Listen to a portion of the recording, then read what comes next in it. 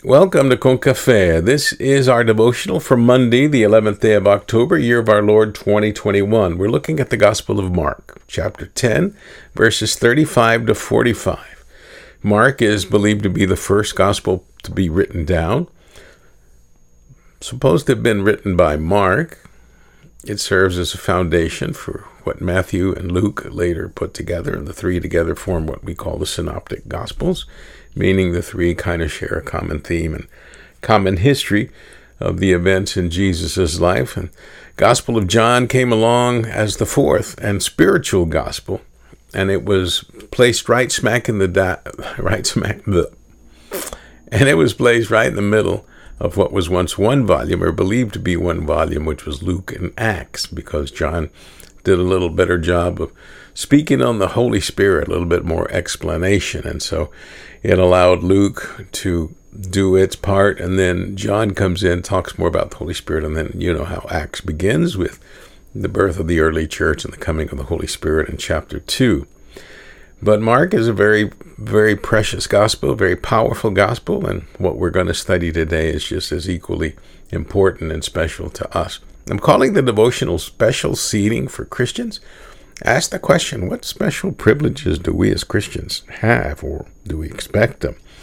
And I hope this speaks to our hearts, and more importantly, to where we need to be, or where we believe God wants us to be. So hear now the word of God from verse 35 of Mark chapter 10. James and John, the sons of Zebedee, came forward to Jesus and said to him, "Teacher, we want you to do for us whatever we ask of you."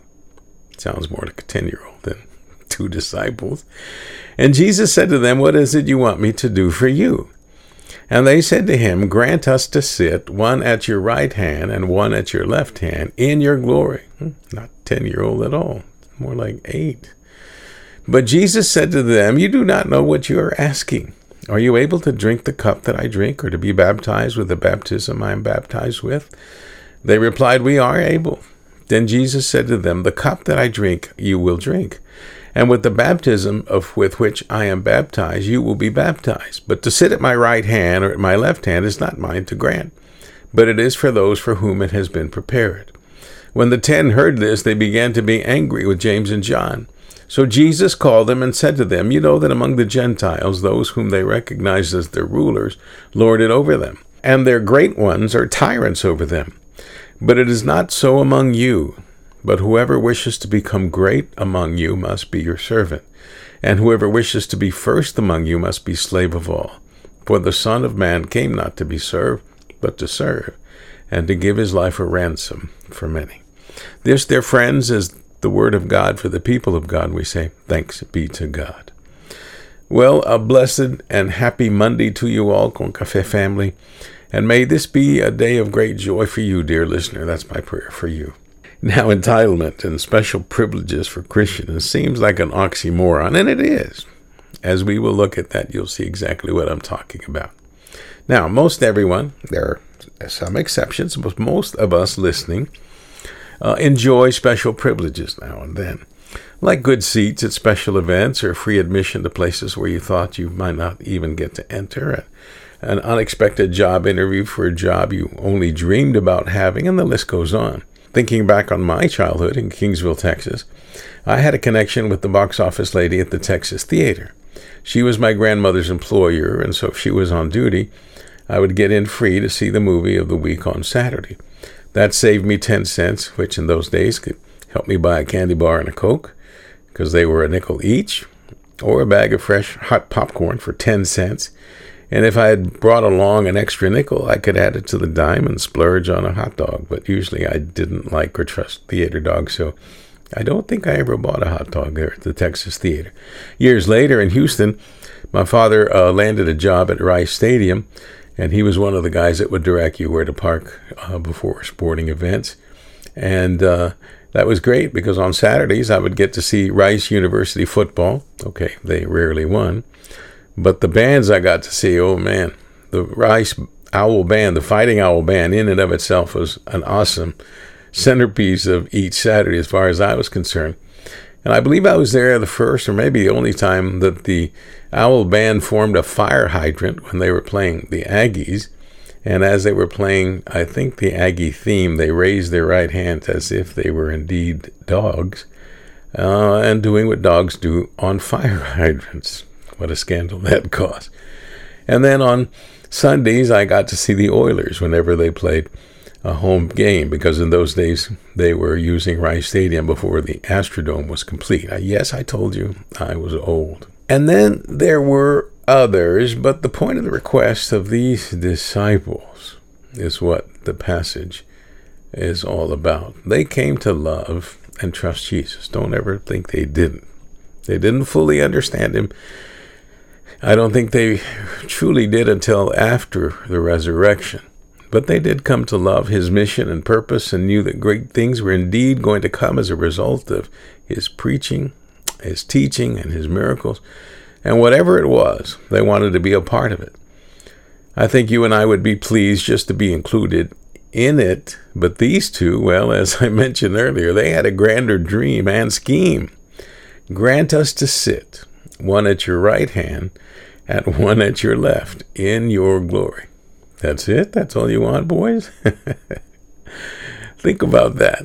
They knew something good was coming, and so they said, well, yeah, Jesus is going to be the center of it. I want to be on his right, you can be on his left. Wait, hey, no, I want to be on his right, you be on his left. And you can see how that would have gone.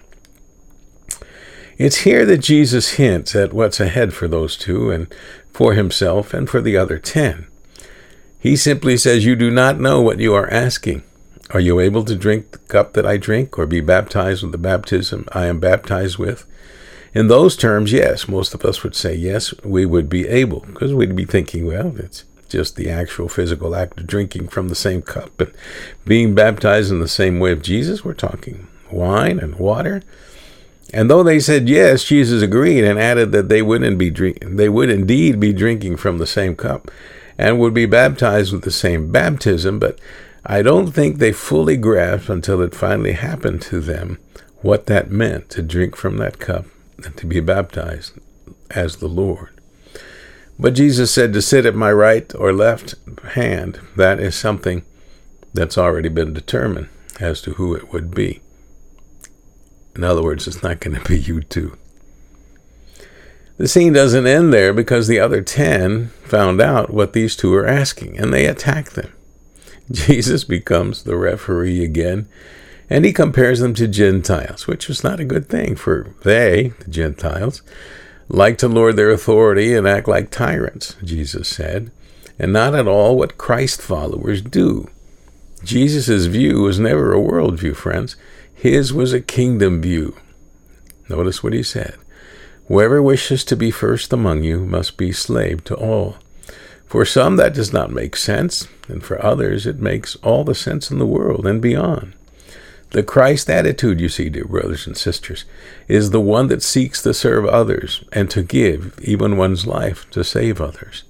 The Christ attitude is the servant attitude that allowed Jesus to be the Messiah in the only areas of life that matters, and that's the eternal. So, the special seat for Christians really don't exist here except for those who serve. The best seats will be in glory, in paradise, in heaven, when Christ will invite us to sit at the great banquet. And every seat, hear this, every seat will be a great seat. The worst seats will be those not at the table, but at the other place. And I put other place in quotes, for those, like the rich man, who only knew to choose themselves and ignore the poor, like Lazarus. Ours is to seek the needy, the overlooked, the unseen, and the hungry, thirsty, naked, and lost, and all things will be added unto us. Let's pray. God of all people, ignite in us the fire of love and compassion, the kind that gets to work in seeking and serving. Forgive us the times we have served only ourselves and our needs. Help us to bless everyone in need. May we truly have not only the mind of Christ, but his hands and feet to seek and serve those who need it most. In his powerful name we pray. Amen. Thank you, dear listener, for tuning in. I pray this has blessed you and made you aware of what it is that we need to be doing today. I pray you have a great and blessed day in the Lord. And I pray that today you seek the perishing and rescue them. Again, if this has blessed you, share it with others. Receive my blessings of love and peace. I'm Pastor Ed Ali Valverde. May the Lord bless you and keep you. Amen.